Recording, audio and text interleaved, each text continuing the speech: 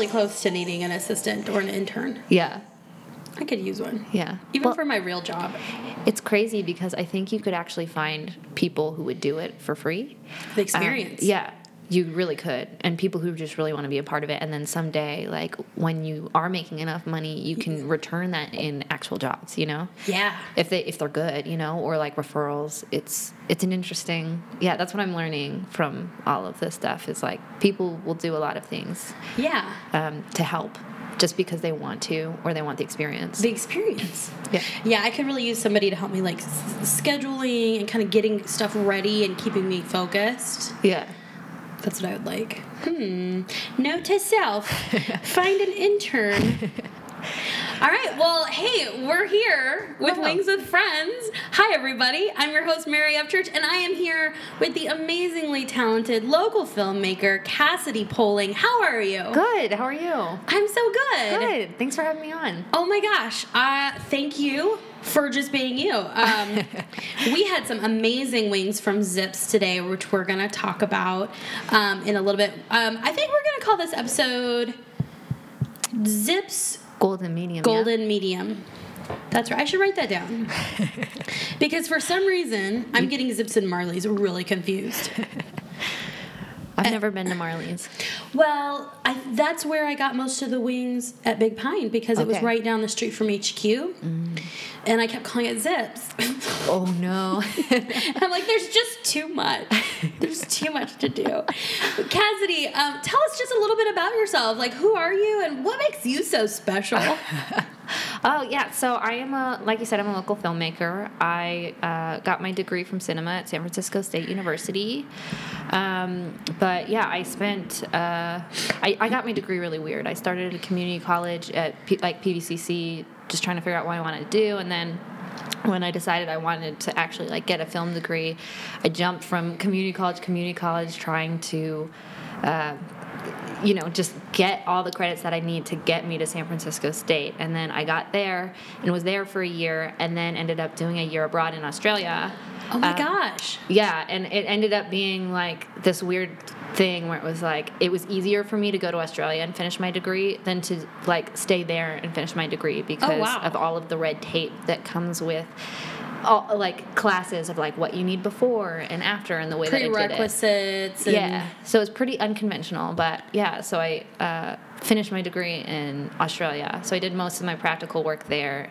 And then after I finished that year, I stayed there for another 6 months to just work on some films and then moved back to Phoenix when I was done because I didn't know where to go. And so, I just sort of was going to figure out where to go next because I was born here. My parents still lived here, so it just felt like the right place, and then ended up making connections and finding a way to continue doing film and the creative things I want to do here. So I sort of planted for a little bit, so it's been fun. That is so cool. I love how just kind of following your dreams and following what you want to do brings you to where you are. Yeah, it was so weird because it was like when I left Phoenix, I love Phoenix. I always have. And when I left, it was kind of that bittersweet thing. It was like, I really love it, but I really feel like I'm supposed to go to San Francisco and do this thing. And then I wasn't sure if I was supposed to go to Australia or not, but I was just like, if the opportunity presents itself and it works out, then I'm going to go. And I did. And then that totally changed everything. And then to be able to come back and be in Phoenix again, which is another city that I love, and just kind of be around family has been really nice for the last year. One thing that's really fascinating to me is all of the opportunities here. Yeah, I know we're close to Los Angeles and people like to move to New York or LA, and it's like you don't have to, or at least you don't have to right now. Right, and I've been talking to a lot of people about this because Phoenix is obviously not as big of an art scene as LA or New York right now, but I think as the cost of living gets so high in California, you're going to start to see people flee to these outside states. So I'm kind of trying to wait it out and let Phoenix get this really cool community. And what I'm doing now, I can do exactly what I want and continue building. But that's the cool thing. Everybody in the arts has a totally different story of how they got there. Mm-hmm. And it's not like going to LA or going to New York is going to guarantee you anything. It absolutely doesn't. And if you can do something here and hone your craft a little bit before you get thrown into the wolves, you know, you can be that big fish in a little pond. Exactly. Like you can create, say, a show or film a movie here. Like, oh yeah, and it's just, I'm not gonna say easier, but maybe more accessible. Yeah, I think that's probably the right word. More accessible. Yeah. Great idea, and I think that's true for comedy also. I agree.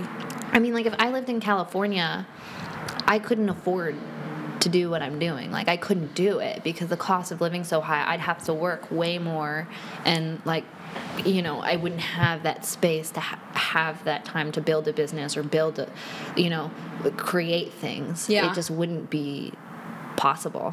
That's how I ended up here. I'm from San Diego originally, and my folks moved here first to retire, and I knew I wanted to be near them.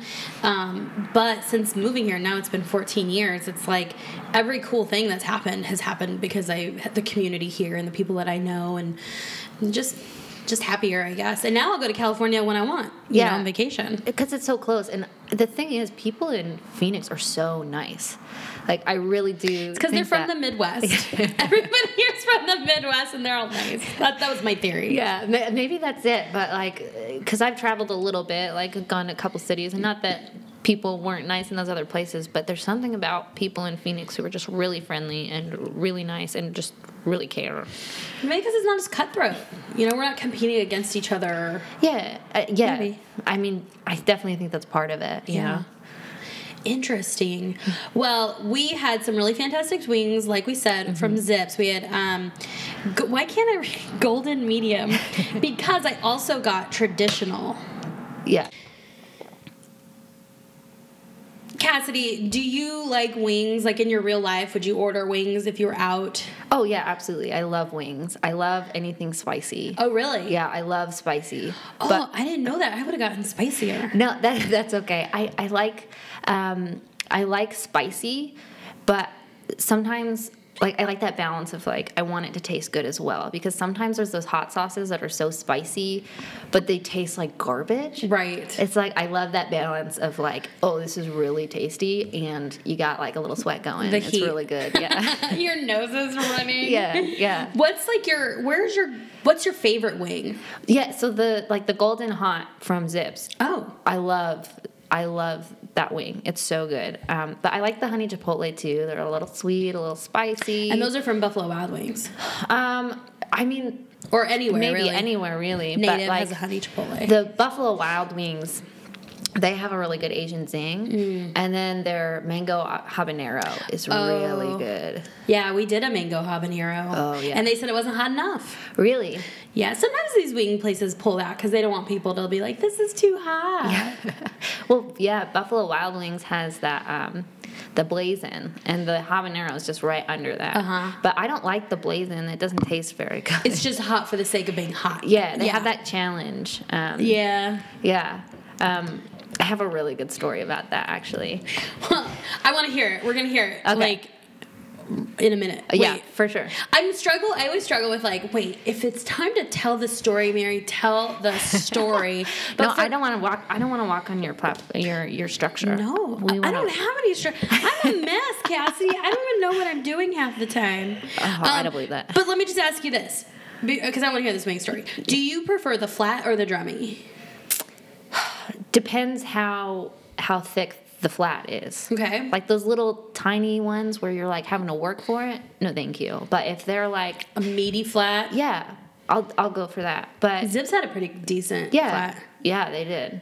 But sometimes the little flats can just be so wimpy that you're like, ugh, it's a lot of work. So if it's a wimpy flat, you prefer the drummy? Mm-hmm. Okay, but if it's a meaty flat, you prefer the flat? Yeah, because the flat has a little, like, I feel like it's a little moister. Yes, I agree. I think so too. Zips, they were good size wings, and they were nice and hot. And I did get them to go, but I love eating wings right away because you get that crisp. Mm-hmm. So do you prefer like a dry wing or a wet wing?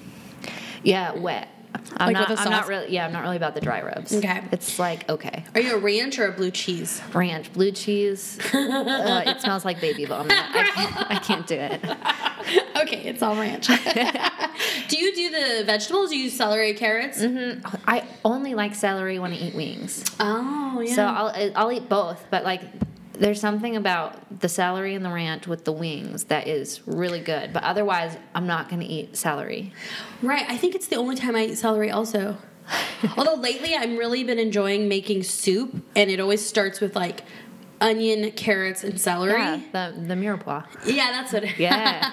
And then throw in your broth, and then throw in some chicken, and I am a decent cook. I was listening to a recent episode I just launched where I made wings for Michael Margettis, and they were so salty because I thought really? I thought Lowry's seasoned salt was a flavor, and I don't think it is now. But he ate them; it was just like salt. He was a good sport about it, ish. After he complained about it a lot. After you complain about it, yeah. I tried to like rinse off the salt and re-fry them, and then I just overcooked them. Oh, and he was like, "I think I stabbed myself with a brittle bone." I was like, "Gosh." A lot of complaining for free wings. That's a comic actor for you, you know? Nothing's good enough. Nothing's good enough. So what's your wing story? What happened to you over wings? Okay, so any time a Buffalo Wild Wings opens up a restaurant, if you're the first 100 people in the restaurant, you get free wings for a year. What? Yes. So when I was like, it was probably like my second year of college, I stayed with a group of friends. We stayed the night in the parking lot waiting to get these wings. Oh my gosh. And they would like, there was this guy, I can't remember his name. I wish I remembered. It was like something magic. He was the most ridiculous high energy guy. Well, he was high energy at first, where he was doing all of these events and like making us think that these stickers mattered. Like he was making us do trivia and all of this stuff. Being like, yeah, I'm like J Magic or whatever my name is. And J Magic. like you got to do all this stuff to get stickers. And then like by 1 o'clock, he's just sitting in the parking lot smoking a cigarette. Just like, take your stickers. Go. Like okay. He's a B-Dubs ambassador or something? Yeah, but like earlier in the night, he was like, okay, we're going to do a blazing challenge. And it was like 8 people, 2 rounds of people would eat 6 of the blazing wings. And the first 2 people who would finish them got stickers. So it was like, absolutely, I'm going to do that. Because I love spicy food, and I'm also an incredibly fast eater. Like, you wouldn't know, but I'm a super fast eater, and I can eat a lot. So I was, like, ready to go, and we're in this parking lot, and it's me. I'm the only girl who's going to do this wing challenge, and there was this really douchey guy. Like, he had this, like the cutoff shirt, you know what I'm talking about? The one. Like a bro. Yes, exactly. And the whole time he's like, I want to go against girl. I want to go against girl. I'm like, I don't think you do. So I'm like, fine, let's do it. I want to go against you because that seems like the best thing. So we sit down and we're eating these wings, or well, we're like about to eat, and they're like, go. And so I eat 3 under 30 seconds. And I just hear someone go, that girl. From all the people watching it, and it just like made me faster. And I finished. I was the first to finish, and this guy is just like crying into his wings. Oh, because they're also blazing. Yeah. But, yeah, so I felt accomplished. It's one of the proudest moments of my life. Oh, my gosh. Trouncing this guy in a wing eating competition. It was fantastic. Triumphant, Cassidy, polling. I'm so proud of you. Thank you. And there is something about bringing shame to, like, a douchey, like, bro guy. Yeah. I mean, and I was definitely at that time where it was just like, you know, like I was a little bit of a man-hater, and I was like, I'm going to show you. You don't know. Did you get into B-Dubs to win the free wings for a year? We got the free wings for a year, but you did? We did, yeah. We got like Never a coupon. Used them. I did. We got a coupon book, and well, I used like half of them because I was here half the year, and then after that I moved. So I just didn't. I gave them to a boyfriend, and so it was like you got 6 free wings once a week for a year. That's pretty good. Yeah, it was pretty good. But like the Buffalo Wild Wings, that we went to had the worst service ever. So every time we went in, we're like, oh, this is the worst. But like, it was fun because it was free. But yeah, it was weird. With 6 free wings, you're probably going to order other things. Yeah. Like it's actually a really smart promotion. Yeah. You're probably going to bring other people. Oh, yeah. And that was the thing. We would just once a week all come together, have some wings, hang out. But yeah, it was. Oh my gosh, I love that. Yeah. And that's kind of the whole premise of this podcast is that, like, it's not, you know, should I say this? It's not really about wings. It's about people and getting together. And, like, it's one of those foods you always eat with people you like and you care about. And you're like, you get to reconnect. So. Yeah. Yeah. No, it was an interesting time. Yeah, thanks for sharing that. I love that. You know, House of Comedy, they have some really good wings. They have a salt and pepper. They do, yeah. I like them. I like that. They have Jeremy makes a really good honey chipotle. Ooh, I should try that. Yeah, because for those of you who don't know, I work at the House of Comedy in Phoenix, so. Probably one of my favorites. They're so great there. Yeah, Shannon, the manager, is always so nice. She loves comedy. She loves, like, supporting the comedians. It's really cool. And she loves seeing us do what we want to do and try to help us do that in any way we can. So she's been so awesome. And Mike's great and the whole staff. And Miranda, she's so sweet. And, you know, the last time I went in there, I took a colleague from work who was kind of stuck in Phoenix for one more night. And I said, hey, I'm going to this show because I was going to see Trix, who I had met at Big Pine. I was like, I want to go support Trix. I think I served you. Yeah. Oh, you spilled our... Yeah, I spilled your stuff all over the table. And I was like, oh, I was so embarrassed. I've never done that in my life. It's fine. You can do whatever. It's okay. But, yeah, so I had my colleague there, and I gotta tell you, you guys made me feel so cool. Because first, like, I walked up, I was like, can we get a ticket for my friend? And I'm like, no, you're good. And then everyone's like, hey, Mary. And, like, I know you're like, duh, Mary, you're there all the time. I don't know, there was something magical. Everyone was just like, Mary, and then we talked about this, and I was like, oh, like, I perform here, so, you know, my friend's like, you're a celebrity, and I'm like, I know. Yeah, you're a big shot, you know. I know, I just felt really cool. So that was really nice. So speaking of, you know, following your dreams and doing, I want to start with you, and correct me if I'm wrong. It seems like you started doing a lot of photography and videography with Big Pine and through House of Comedy. Yeah, so I started at House of Comedy just because I needed a job, and I thought I've written comedy, like short comedy films, and I love comedy.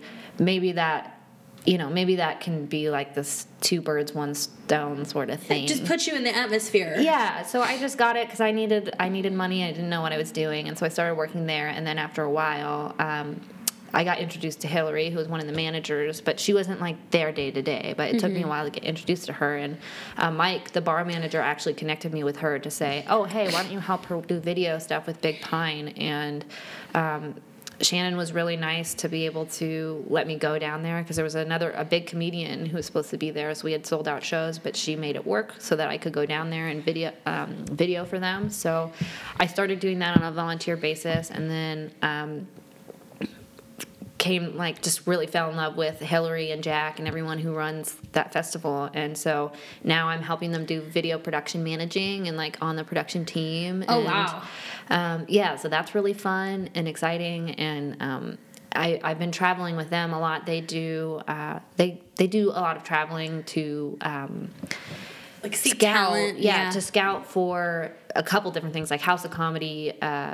They're the festivals that they run, and so I go along with them, do video stuff with them, and they have a podcast too, The Rambling Man. That I've been on a couple times, which is fun.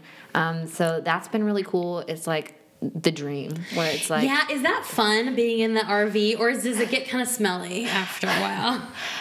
Yeah, I mean, I think it's a lot of fun, but it definitely is a lot of people in a small space. Yeah, and a lot of boys. A lot of boys. And they stink. Which, like, I generally get along with men very well. Like, I've always gotten along with men better than I have with women as a general rule. So it's like, oh, it's fine, they're okay. And, like, none of them, no one who goes on is, like, douchey or, like, hits on me. So it's like, okay, we're just bros, you know? So I can do that. But it would be probably uncomfortable if it was anything other than that. But yeah, I would love to go on one of the trips one day. Oh, yeah, you should talk to Hillary. She would... It's just a matter... Well, yes, I should ask to be invited. But I was going to say, like... oh, I just need to get the time off of work. And I was like, oh, and you should probably be invited. I wonder if I'd be too high maintenance. I'd be like, you guys, let's just stay in a hotel tonight. Come on. I'll pay for it. Just let's go to the hotel. Just kidding. I just need a hot shower. Yeah. No, that's really cool. I really like following that. Yeah, it's been fun, and we get to travel all the places. We went to New Orleans and San Francisco, Sacramento, Memphis. Was I love Memphis. Best. I named my dog Memphis after my trip. Yeah. Oh my gosh, I went in not expecting anything. Like I was like, oh, I thought New Orleans was gonna be the highlight because I love the food. I love New Orleans, but we get to Memphis and we met up with one of Hillary's friends from like back in the day, and he showed us around, and it was the best time. We went to this disco called Paul and Rayford's. Mm-hmm. It is like a 90s dream. It's nice. Like all the walls are graffiti, and it's the best, like all like 90s, early 2000s music, like everything you want to hear. Yeah. There's like fog everywhere and black lights. Is that the video of you dancing? Yeah. You're just going for it. Yeah, no, it was the best time. I was like, oh, yeah, I was living my best life. I went in 2012 for the Beale Street Music Festival. Oh, Beale Street.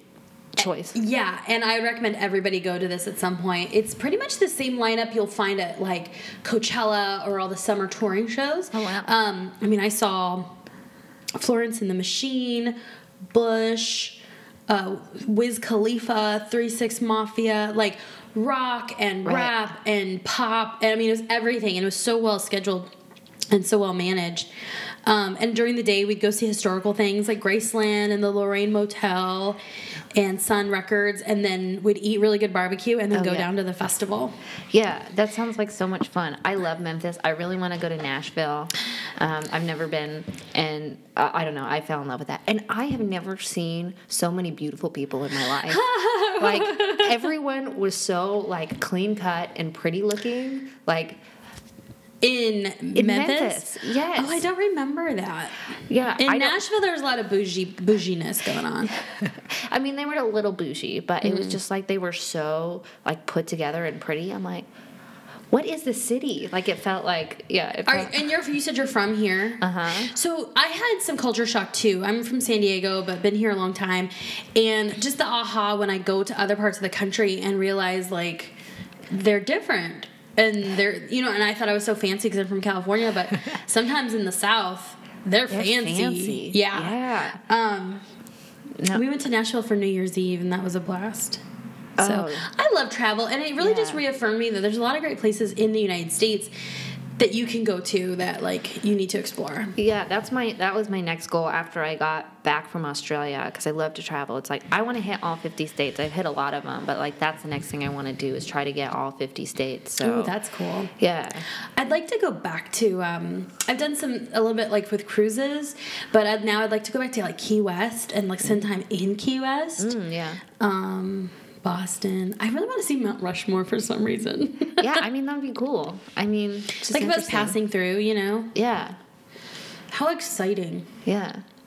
So, okay, we're going to put a pin in that because, like, I'm going, okay, please talk to Hillary about getting on the bus. The Ramblin' Van. The Ramblin' Van. So you've been working on a really important project. Tell me about it. Yeah, so I am currently producing and directing my own documentary.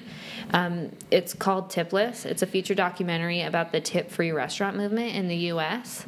It's been a topic that I've been super interested in for the last several years, but I finally, had the time and the resources to actually go and make a film about it.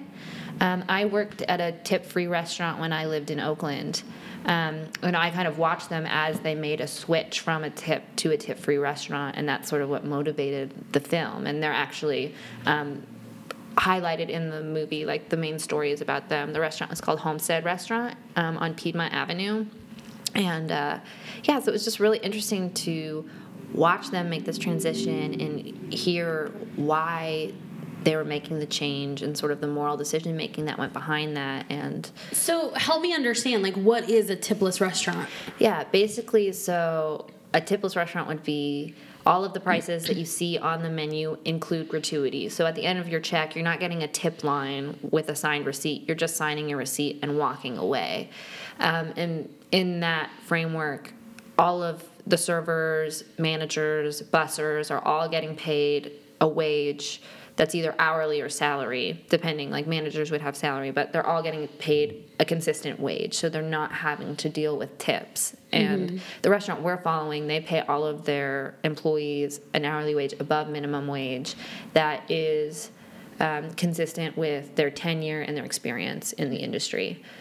So a big reason they made this switch is because of the way that minimum wage laws were written. It was making it really hard for them to pay their kitchen employees a living wage. In California, all servers have to get paid minimum wage, independent of whether they make tips or not. So because in the past, like in California, they would make like $4 or $5 an hour. You'd have like a tip credit or something. Yeah. So like you could pay a server, say, I mean, like in Phoenix, for example, you can pay a server $7 an hour now, but if they don't make minimum wage, which is 10 here now, you have to pay, the employee has to pay them. But if they make over minimum wage, then the employer just pays them $7 an hour. But in California, you have to pay minimum wage, like independent of whether they're making good money or not in tips. So when you go, so that would hurt the employer. Yeah. I mean, restaurant businesses have such small profit margins that it's really hard for them to pay employees, give employees raises to begin with, right? So you've got, in 2015, when this new law came into, what's the word? Came into fruition, the law was when it became enacted. Effective. Boom. Yeah. Boom. We got there, people. Language. Yeah. It made minimum wage go from like $8.50 to $12.25. So that's a huge jump, first of all, for restaurants to eat that cost. And so any raises that they're going to give are going to go to the minimum wage employees to begin with. And if the point of minimum wage is to give the lowest paid worker more money, it doesn't really work in a tip system, because the server, who is already making the most money 3 times over, is now getting a raise hourly. Plus, restaurants are going to have to raise their prices to help balance out that cost and give them a little bit more profit. And so they're getting a raise percentage-wise on their tips as well, because now their check averages are going to be higher, theoretically. So if that's the purpose, to give the lowest paid more worker more money, it's not happening in a restaurant system, because the kitchen workers and the dishwashers are the lowest paid workers, and they already make above minimum wage. And when you have all of this money going to giving minimum wage employees more money, there's not a lot of room in those restaurant budgets to give kitchen employees more money. And then there's a lot of weird laws about how you can spread tips across a restaurant. In California, it's not really legal to take any of the tipped money and give it to someone who didn't have interaction with a customer specifically. So kitchen employees, dishwashers, they're not really legally allowed to benefit from that tip. So it's not like a restaurant owner can say, oh, hey, you're going to tip out the kitchen, because they could get in a lot of trouble for that. So a lot of these restaurants are trying to switch to this model to help them survive and be sustainable in the long run. Yeah. But also to give their employees a better opportunity to have sustainability as well, and to actually fix that disparity that exists in the modern American tipping system. How much research and education did you have to do and to like skill up to do this? I mean, I'm still doing research. I feel like I've just starting. There's so much to it, and I'm just starting to scrape the surface. But I lived it for a long time. So I spent 2 years in Oakland, watching this legislation go into effect, and watching restaurants adjusting to it, and talking really closely with these business owners who were doing all of this stuff. And then since starting the film, I'm just reading articles and talking to economists and lawyers and trying to figure out how does this actually work out, what's actually happening. Because, I don't know, when you talk about minimum wage, there's so much rhetoric. Yeah. And there's not a lot of nuance. But it's a very nuanced conversation. And it's not just a give people more money, it's good, or don't increase minimum wage and everything's fine. There's a whole lot of gray area, and so we're kind of wanting to explore that. Right, because from time to time it'll be up for an election. In an election, is raise minimum wage, which sounds really good, put more money in people's pockets, but it's got to come from somewhere. Right, and people probably get laid off when that happens too, because it's like, well, we can't afford to have this many employees. Right, there's a lot of ripple effects, and as far as what the studies show, like empirically, it's really hard to get a clear answer because there are so many factors in economies, and you can't have this isolated study because there's not all places are the same. But in theory, when you think about it, if you raise the minimum wage, businesses are going to have to come up with that money somewhere. So you can raise prices, you can cut hours, you can do a little bit of both, or you can just eat the costs and have those profit margins be lower. And there's only so long a business can do that and be sustainable, And so when it comes to these big corporations, they have enough profit where it's not a huge deal. They can make adjustments. But small businesses are really struggling because they're not in a position where they can always eat that cost. And so... Right, versus like a bigger corporation, maybe they're beholden to their shareholders. They need to have a certain amount of profit. Yeah. And they don't want to cut into their profits. Right. But you're right, like a smaller place... It might be the difference. And there's also that idea of how are these increased minimum wages discouraging other entrepreneurs to creating businesses. Like, we can't really know that for sure, that idea of like, what if this didn't happen? But if we create a system where it's really difficult for people to get small businesses off the ground, it's not gonna be good for the community, because small businesses are usually the businesses that care the most about the community and want to support the community the most. And so right. I'm always super pro small business and trying to give them that support. But I don't know, it's so interesting too, because I think when minimum wage goes up, there are prices that are going up. So you may be making more money per hour, but how much farther is your dollar going? It's not really. And then what about those people who were above minimum wage, but now they're just slightly above minimum wage? Their dollar is now diluted because they're still getting paid the same amount of money, but they're having to pay more money for everything too. So it makes it harder for them too to get up and keep climbing up that ladder of success. So I just think it's very interesting, and I want to open up a conversation of how can we best help the most disadvantaged in our societies. Are the things that we're doing now practically working? And I also want to kind of talk about how we're voting and saying, do we know what we're actually voting for, and can we be a little bit more intentional about it, because our actions and our votes do have ripple effects. Yeah. And if we don't think about it and take time, we are causing a lot of havoc. But you hear all of these talks on like election years about like minimum wage or whatever, and these laws get passed and everybody forgets about them, but the people who they affect have to deal with that from now on. We just don't think about it. We don't talk about it. So, wow, this is really fascinating and probably a perfect idea for a documentary, because it doesn't sound like there is a clear-cut answer, like you said. That there's not like... Yeah, I mean, I think there's a lot of theories, and there's a lot of research being done about minimum wage and about how economies are affected. But there's just a lot of things that we can't know, like with the gig economy and increases in technology. We don't know how minimum wage is going to affect that. Are we at a place now where the cost of hiring people is going to be so high that companies are going to start replacing people with computers at an exponential rate? We have no idea, and we can only know that once we look backwards, you know, it's just not a place where we have enough evidence to even know yet. Yeah.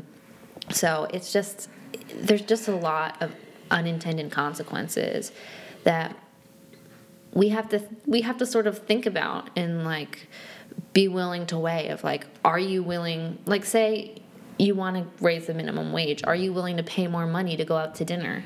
Mm-hmm. Because if you're not, then there's not going to be enough restaurants for people to open, and businesses are going to close, and then you may have to pay higher wages too because now there's less businesses in the marketplace, and you know, they become a monopoly of sorts, you know? Now I can see, you know, you said, I think it was before we recorded, like how having these conversations with did you say Harvard economists or like really high-end, really smart economists? Yeah. Like, that's what we're talking about. It's like the economy theory and all that stuff I didn't pay attention to in college. Right, because I've been trying to get in touch with economists and lawyers, so I've talked to a couple like Stanford and Harvard economists. Oh my gosh, and there are times where I'm like way in over my head. I'm like, you are so smart, and I sound like an idiot, and you know, trying to keep up with them. But that's how you're gonna learn, and that's how you're gonna have the kind of like the oomph for the next time, you know, when you have to go knock on other doors and be like, hey, I'm Cassidy, and I have a question for you. Yeah, no, it's been a very humbling experience and a very like a really good learning experience, and I wouldn't trade it for the world because it is really interesting to talk to these people. And I always had that. I've always thought about that question of like, would you rather be like the dumbest person in a smart world or the smartest person in a dumb world? I'm like, I kind of just want to be a dumb person in a smart world because you could just like seep in all of this knowledge, you know, and like, so I'm okay being the dumbest person in the room, right? You but know? You're not. I think that's you're selling yourself short. Where are you in the production and development of this documentary? So we have done our first round of shooting. We went July 2018 and shot for 4 days. So we've got a good amount of stuff, a couple interviews from the people at the restaurant, a lot of B-roll from the restaurant. And so right now we're in a fundraising stage. Okay. So you can do like the next piece? Yeah. So we launched a crowdfunding campaign February 1st to do a 31-day campaign to help us raise $40,000 so that we can finish shooting. It doesn't cover the whole budget, but that gets us enough to have everything shot and ready, and you know, pay our editor too, so that we can get the film done by 2019, so that we can have it for the 2020 festival cycle. Yeah, we really think that that's the best time to release the film because it's going to have the biggest impact in the minimum wage conversation and the voting conversation. Right. So it's been interesting. I've done crowdfunding, but like on a very small scale. We did one for like $2,000 for my graduate film, but that was like I didn't even have to try to get the money. Right. You know, it was. This is kind of significant. This is a beast, and so we're just trying to get the word out as much as we can and see if people want to support the cause. And how can listeners find your cause? Yeah, so if you go to my social media, it's Flow in the Dark Productions on Instagram. We have the link in our bio. It's also on Indiegogo, so it's like https://igg.me/@/tipless. Okay. That's our crowdfunding campaign. It gives you all the information about the film, and you have a little bit of footage there too, and you can find ways to support. But if you guys are interested in learning more or want to support, just sharing the campaign is super helpful. Mm-hmm. We definitely think there's enough money out there. It's just getting the right eyes on it. So any way that you can spread the word and kind of build some hype for the project is super important. But if anyone likes the topic and wants to help see the film become a reality, we would love your support. That is fantastic. Also, if you can't follow that, how to find it, I would say just message Flow in the Dark Productions or myself and be like, what was that again? And we'll send it to you. Just email me.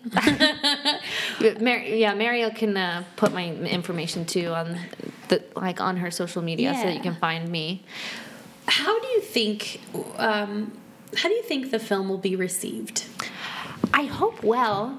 I spent some time at the PGA Waste Management Open handing out flyers for the film. Cool. And so I got to talk to a lot of people who had no idea about it, and a lot of really good responses. There's only a couple very negative responses. I handed a flyer to this one group of One-percenters. people. Yeah, Just kidding. there's some people like no, but like there's one group that I remember specifically. I hand them the flyer, and they're like, "Oh, do you want to learn more? It's about the tip-free restaurant movement in the U.S." And the girl's like, "No, absolutely not." And I'm like, "Have a good day. See you later." But everybody else was so nice. Did you just your own idea, like, I'm going to go to the Waste Management Open and talk about my film? Or, like, where'd this idea come from? Yeah, sort of. I was talking to a friend at a party. I actually just met this guy at a party, but now we're friends. And I was telling him about my film. And he was like, "Oh, the Waste Management's open. Like, you could probably hand out flyers there." And I'm like, "I probably could." And so I just went in the parking lot and just handed out stuff. And the parking lot attendants were really nice. The one guy was super nice. His name was Jim. And he was like, "Hey, honey, if you need anything, just let us know. There's a lot of drunk people out here." It's like, okay. If I was handing anything out, they would kick me out and strong arm me out of there. I don't think so. You're so nice. But isn't that not allowed or something? Or I did it in the parking lot. Yeah. So there was one guy who was like, after 2 hours of handing out flyers, I moved to a different line because the one part of the parking lot got full. And he was like, "I don't think you're allowed to be here." I'm like, "Really?" Because the other line said it was fine. He's like, okay, just move that way a little bit. Oh my God. Okay. So what I'm getting at though, Cassidy, is I just really respect and think that is so cool, you taking that initiative to say, "Hey, here's where the people who might be interested in my project are going to be. I'm going to go out there and just have a conversation." Yeah. And I think that's a great way to build any business, and I keep forgetting to do that with my podcast. And I keep saying I'm going to do it when I travel. Yeah. And then I do clam up a little bit. It's hard. It's definitely hard. It's very humbling. I tend to think I'm a person who doesn't really care about what people think about me, but then you start asking people to support your things or asking for money, and you're like, "Oh, okay, I care a little bit more than I thought." But it took me a while. I mean, I sat in my car for half an hour just being like, just go, do it. And then I got out of my car and I did it, and then it was like, oh, that wasn't that hard. And at the minimum, you're really not asking for anything just other than, "Here's my project and I want to share it with you." Yeah. And then if you'd like to donate, here's a website. That was kind of nice with that, because it's like, "Oh, hey, this is a film you might be interested in. The information's on the bottom. If you want to support, there's that option." But I don't even have to ask them for money. It's almost harder contacting people I know and saying, "Hey, listen, I'm doing this thing. Like, no pressure, but like, if you want to donate, do it now." Like, it's awful. That's the thing I keep telling people. This whole crowdfunding thing is two things that I'm very bad at: shameless self-promotion and asking people for things. And it's been a really good learning experience, because like there's a lot of that in what you want, like, producing films. Yeah, and you know what? You're building that grit and that knowledge for down the road, to where, because you got to ask for things, because if you don't ask, you're not going to get it. And down the road, you're going to be asking a studio for $1 million or something, and you're going to have the oomph to do that. Yeah, it's those little things. It's like those little things that are building up. And we actually did a comedy for a cause event this last Thursday.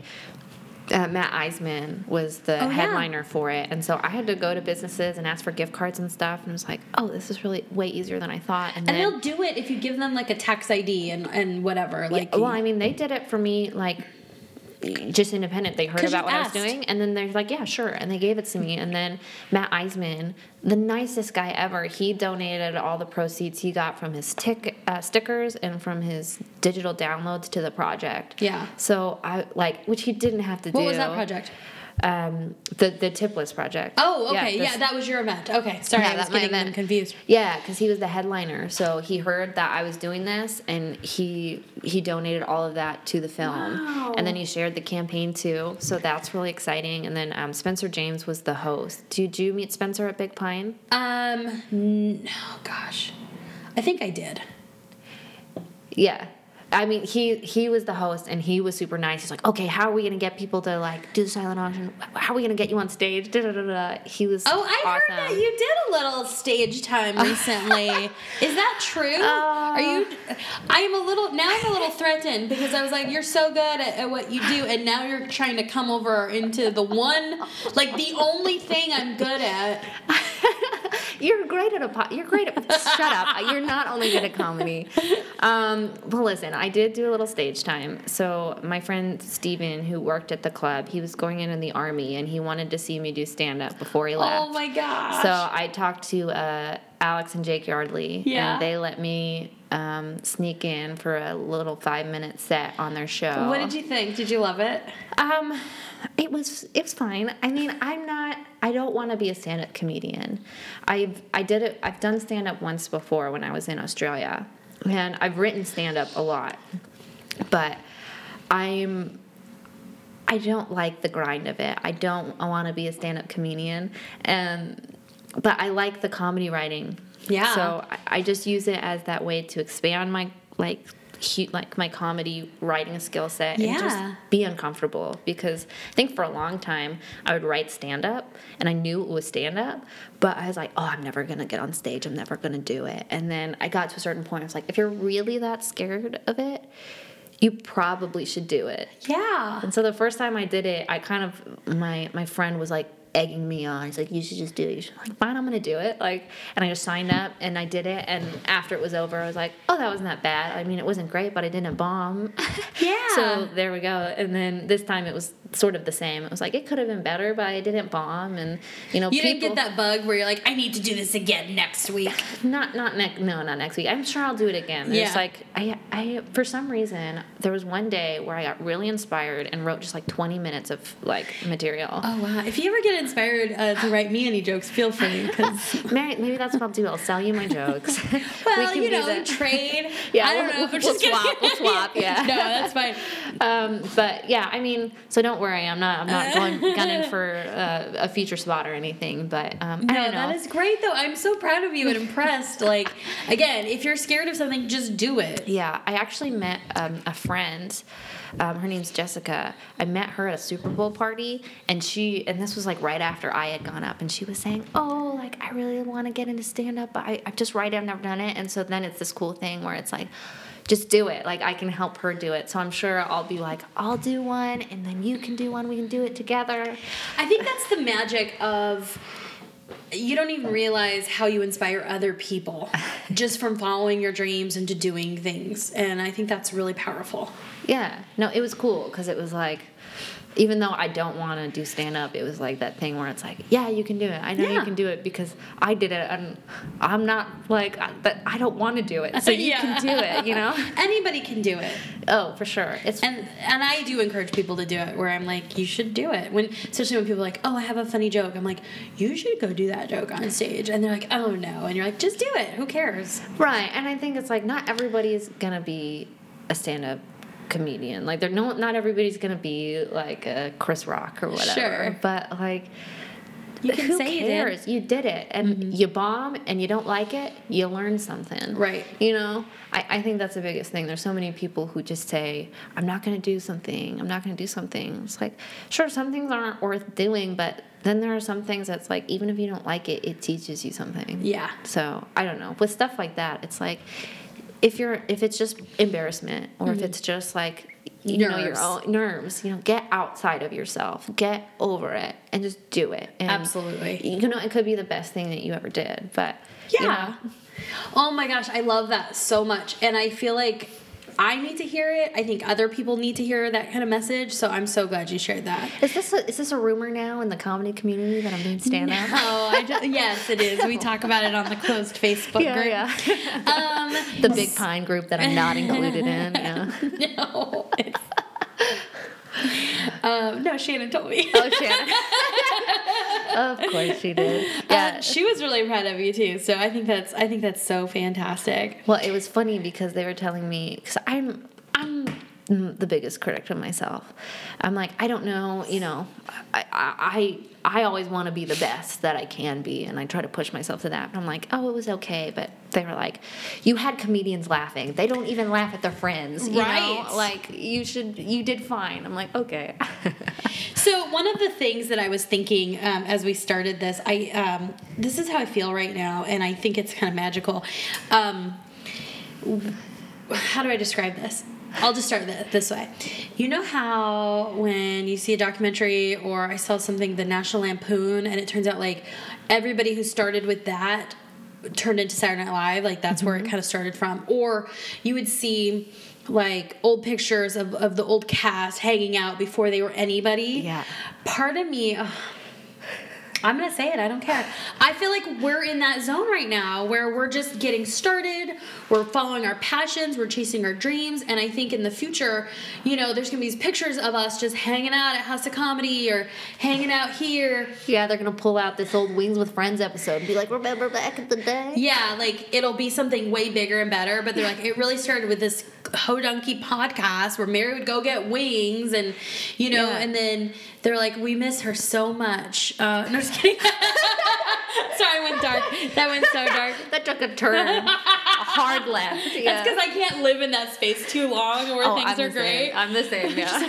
No, but or like, you know, just hanging out at House of Comedy, or they'll be like the big pioneers. Like that's really where everybody kind of like came together, and I don't know. And I feel like we're in that moment. It sounds crazy, but I feel the same way too. Especially working with Hillary and Jack and Phil Kors. It's like I feel like Phil's so funny. Phil's ridiculous. He's the biggest child ever, but like he's so kind. He's very nice. He listened to me for like 4 hours because we all stayed in that same house, which was so much fun. I don't mean to commandeer this, but I was surprised at just he kept listening and he wouldn't fall. He was trying to sleep, but I kept talking, and he was just like, and I'm like, you're so nice. You should go to sleep. Anyway. Yeah, Phil Kors will talk to anybody too. That guy has no shame whatsoever. But yeah, so I just like being around these people. It's like, oh, okay, seeing something that's like, okay, this could be like really big down the line. And like I have no doubt that I'm going to be friends with Hillary and Jack for a long time and like working with them. And we've talked about several different things that we want to write or projects that we think could go somewhere. So it's really exciting. And I think that's the inspiration I get from Hillary is kind of like, oh, you want to do that? Do it. Yeah. Go do it. And that's something I'm, we've talked about already. And like, do you want to do something? Go do it. See, that's the thing where I feel like with you, I do think that you're going to like be something bigger because you are the person who goes and does it in a way that is just so much further than anybody else, you know? Like even the funniest person at the day job competition that you were at in the House of Comedy, you were the one bringing all of these people in. You had like 50 guests, and that says something. And it's like you are going and you're doing things, and those are the people who succeed. They go and they do and they learn and they try really hard.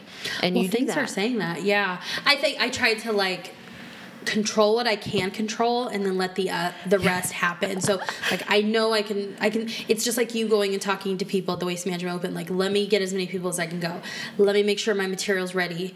After that, it's Jesus, take the wheel. Yeah, no, for sure. Rick Bronson, take the wheel.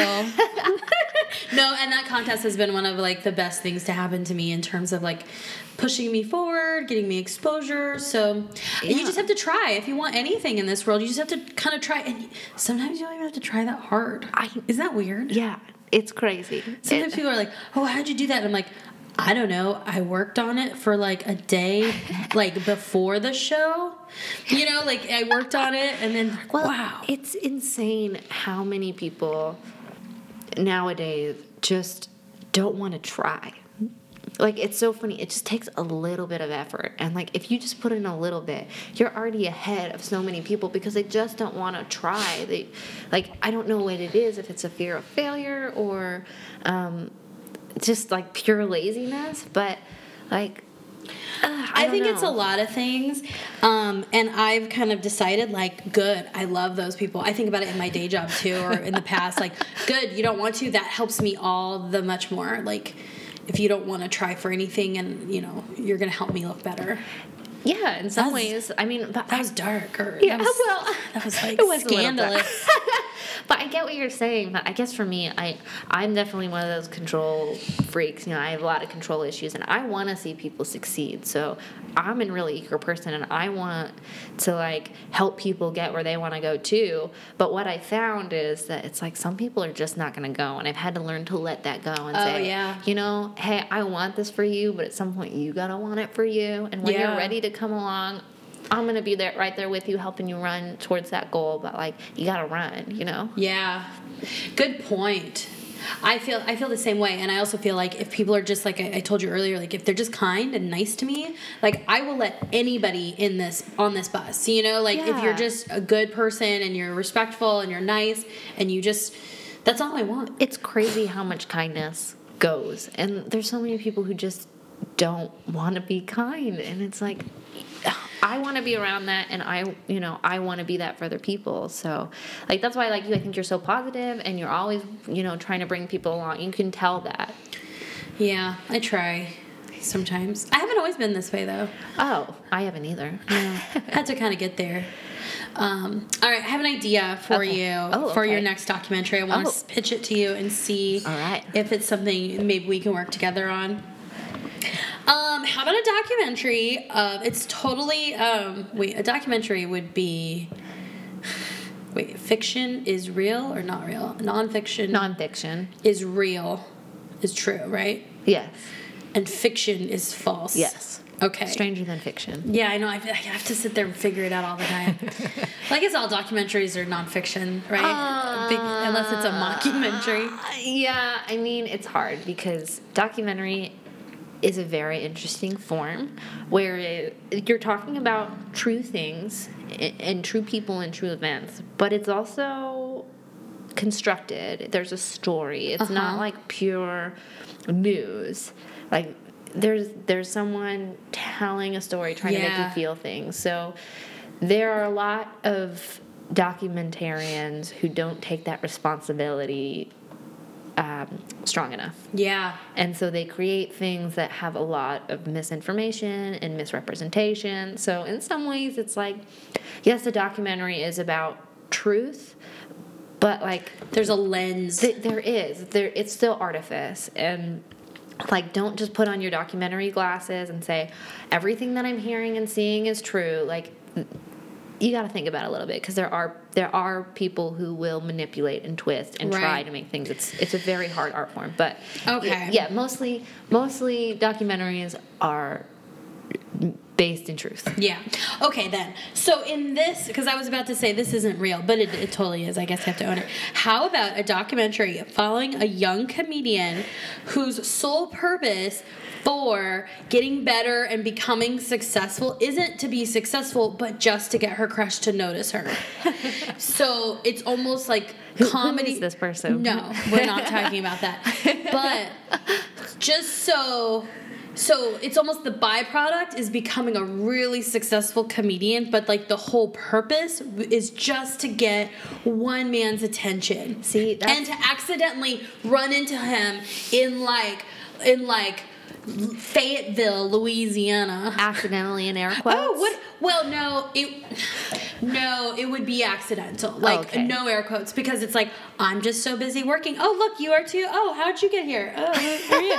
And I haven't decided yet when we run into each other, should I be like, who's that? Who are you? Oh, you go here? You know, or it's like, oh, I didn't know you were here. We should have dinner.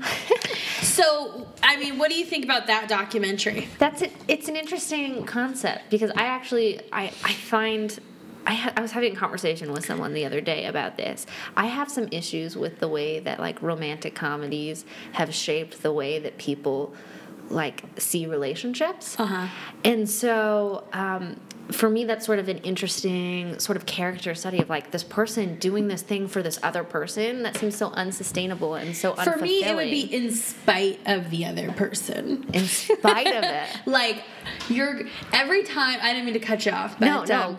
So, like, every time I don't get something I want in terms of, like, romantic relationships, for some reason I go, well, I'm just going to go be better at this. And then you'll notice me, and then you'll regret it. You know, that's psychotic. Yeah, does that ever leave you feeling fulfilled, though? No, never. See, that's what I think that the thing is, where we've had this, like, Disney princess and, like, meet cute sort of culture where it's like you fall in love and everything's perfect and like this person completes you, and it's like no individual is ever going to make you feel complete. Sorry. No, you're fine. No person's going to make you feel complete, and like no person is going to put that meaning into your life that you're looking for. If you're trying to find that in somebody else, that's not going to happen. And if you try to find that in something else in this world, that's not going to happen either. Right, and that's why I dive into my hobbies and my interests when it doesn't work out.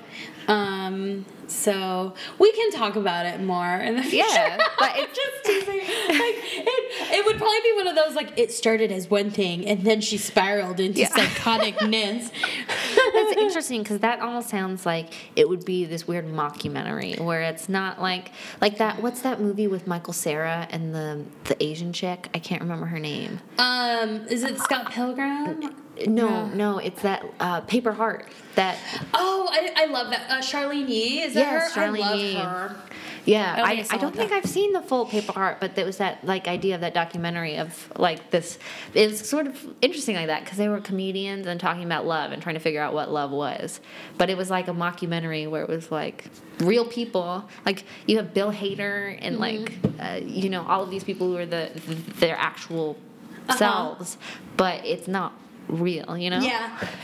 I think I had an idea about maybe just learn to write a screenplay and do a screenplay about a fictional character who, like, did what I was talking about doing. Yeah, I always wanted to write something, but I could never figure out how to, like, really make it interesting enough for, like, the whole thing. But this idea of a woman who bases her relationship life on a TED Talk about how to like mathematically find the most successful relationship. Yeah.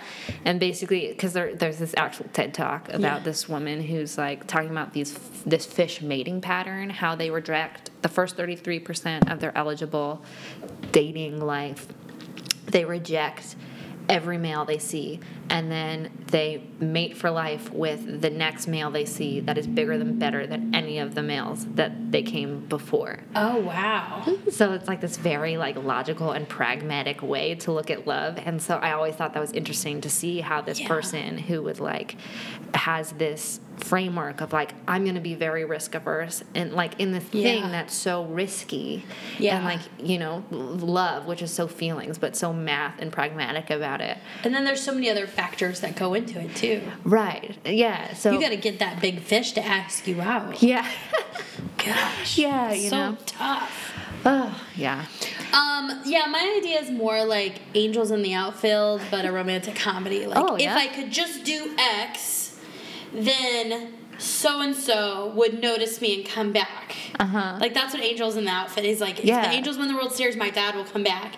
And then my idea is, like, if I just win the World Series of comedy, which is a thing, so that's a good example, then so-and-so will notice me. But we all know that's not how it works. Yeah. But, you learn a lot getting there. So maybe this is a better romantic comedy or screenplay.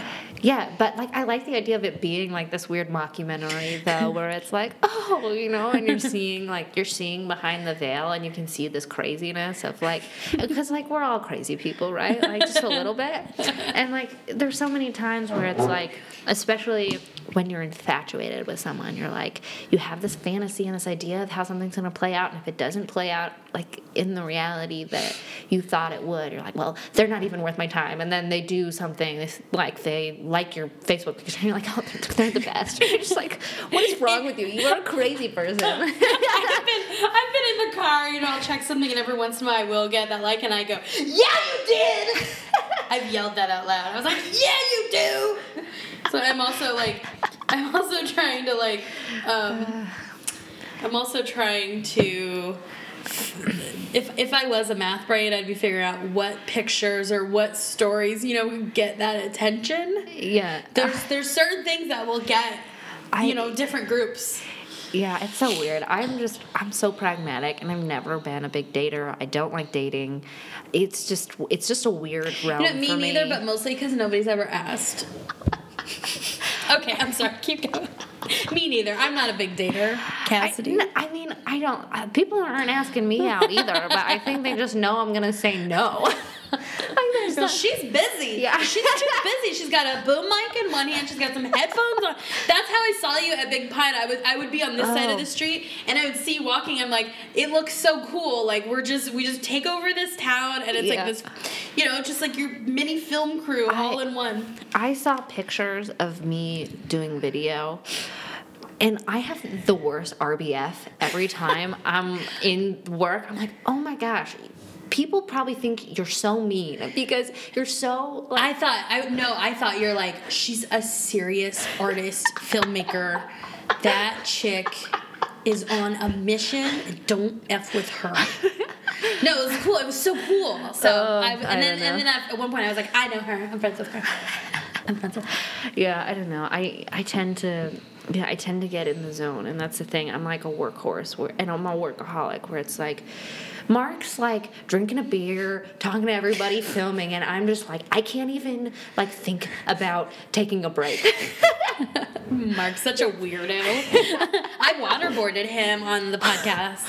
You waterboarded Mark Silverstein on the podcast. It's Silverstein. Oh. Just kidding. No, we waterboarded him. I did. Silverstein? Yeah. Oh, sorry, Mark.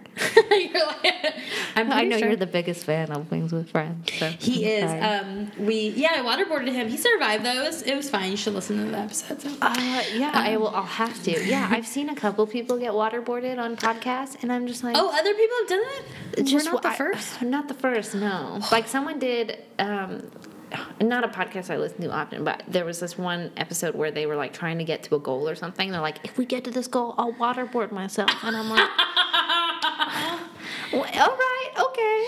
It's a very simple torture technique that anybody can do at home. How did he handle it? He was like, okay, that's good. I thought he got sexually aroused, but no, I'm just kidding. I don't want to know. I'm joking. No, he was just like, I did it for a second, and I felt bad, right? Because I'm kind of hurting him, or I thought I was going to hurt him. Yeah. And he was like, okay, that's good. Like, I know what it feels like. We're done. I was like, okay. And that was it. Was he... And now he respects me. Just kidding. Yeah. Did he... For some reason, I'm not surprised that Mark wanted to get waterboarded. Like, that just seems so unfair. I was afraid I would trigger something in him that could, like, be irreparable. Right, like he goes, like, like that's that last straw. But it actually fixed him, and he's normal now. I was going to say, lately Mark's been so cool. What's the difference? It's like, now I know you waterboarded him. I'm just joking. I mean, this was back right before Big Pine in September, so he's had some time with it. Yeah, he's had some time. He's okay. That's interesting. Well, Cassidy, this has been so much fun. Yes, it has. Thank you so much for sharing all this with me. And even, like, I love to get these stories for my listeners to hear, and hopefully it'll inspire them to do something, to follow their dreams, or just donate to, like, really great projects. Yeah. But then it also becomes really enriching to me to go, like, no, keep doing what you're doing, Yeah, no, it's been so great. And I think... I think you're great. You're doing a lot of awesome stuff. And, I mean, I think this is the first time we've really got to sit down and really talk. Because we've been around and in the same circles and in the same Yeah, we're friends now. You can't get out of it. Yeah, Once you have Wings, it's like, okay, you're friends. That's why I have this podcast. Yeah, but I love that idea. Because the podcasts that I listen to, they're either, like, super just, like, facts and logic and just, like, right into my brain. Or it's that super relational thing where it's learning about people and hearing their stories. And, I think there's so much power in personal stories, and that's a big part of my business is getting people to share their stories and talk about the things that are important. So I love being able to sit here and just talk about stuff and, like, learn about things and learn about you and just, have fun, because that's another thing that I love. Like, I have those weird dualities where it's like I love all of this really serious stuff, but I also love to laugh and just to be ridiculous. It's about balance, right? Yeah, Yeah. Well, I'm so excited. Tell everybody one more time where they can donate to Tipless. Yeah, so it's at Indiegogo. The project is called Tipless, Tipless. The link is https:/igg.me/@@Tipless. we can include the link too for you guys so that you can do it. And then my Instagram is Flow in the Dark Productions. Same for Facebook. We have the link there too. We're going to be promoting all month, so we would love it if you want to support and just check out what we're doing, because we do think it's a super interesting topic and super important, and we want to create a conversation about minimum wage and voting and how we can be better at helping people through those systems. Awesome. Thank you so much, Cassidy Poling. You guys, thanks for listening. We will see you next time on Wings with Friends. Bye-bye.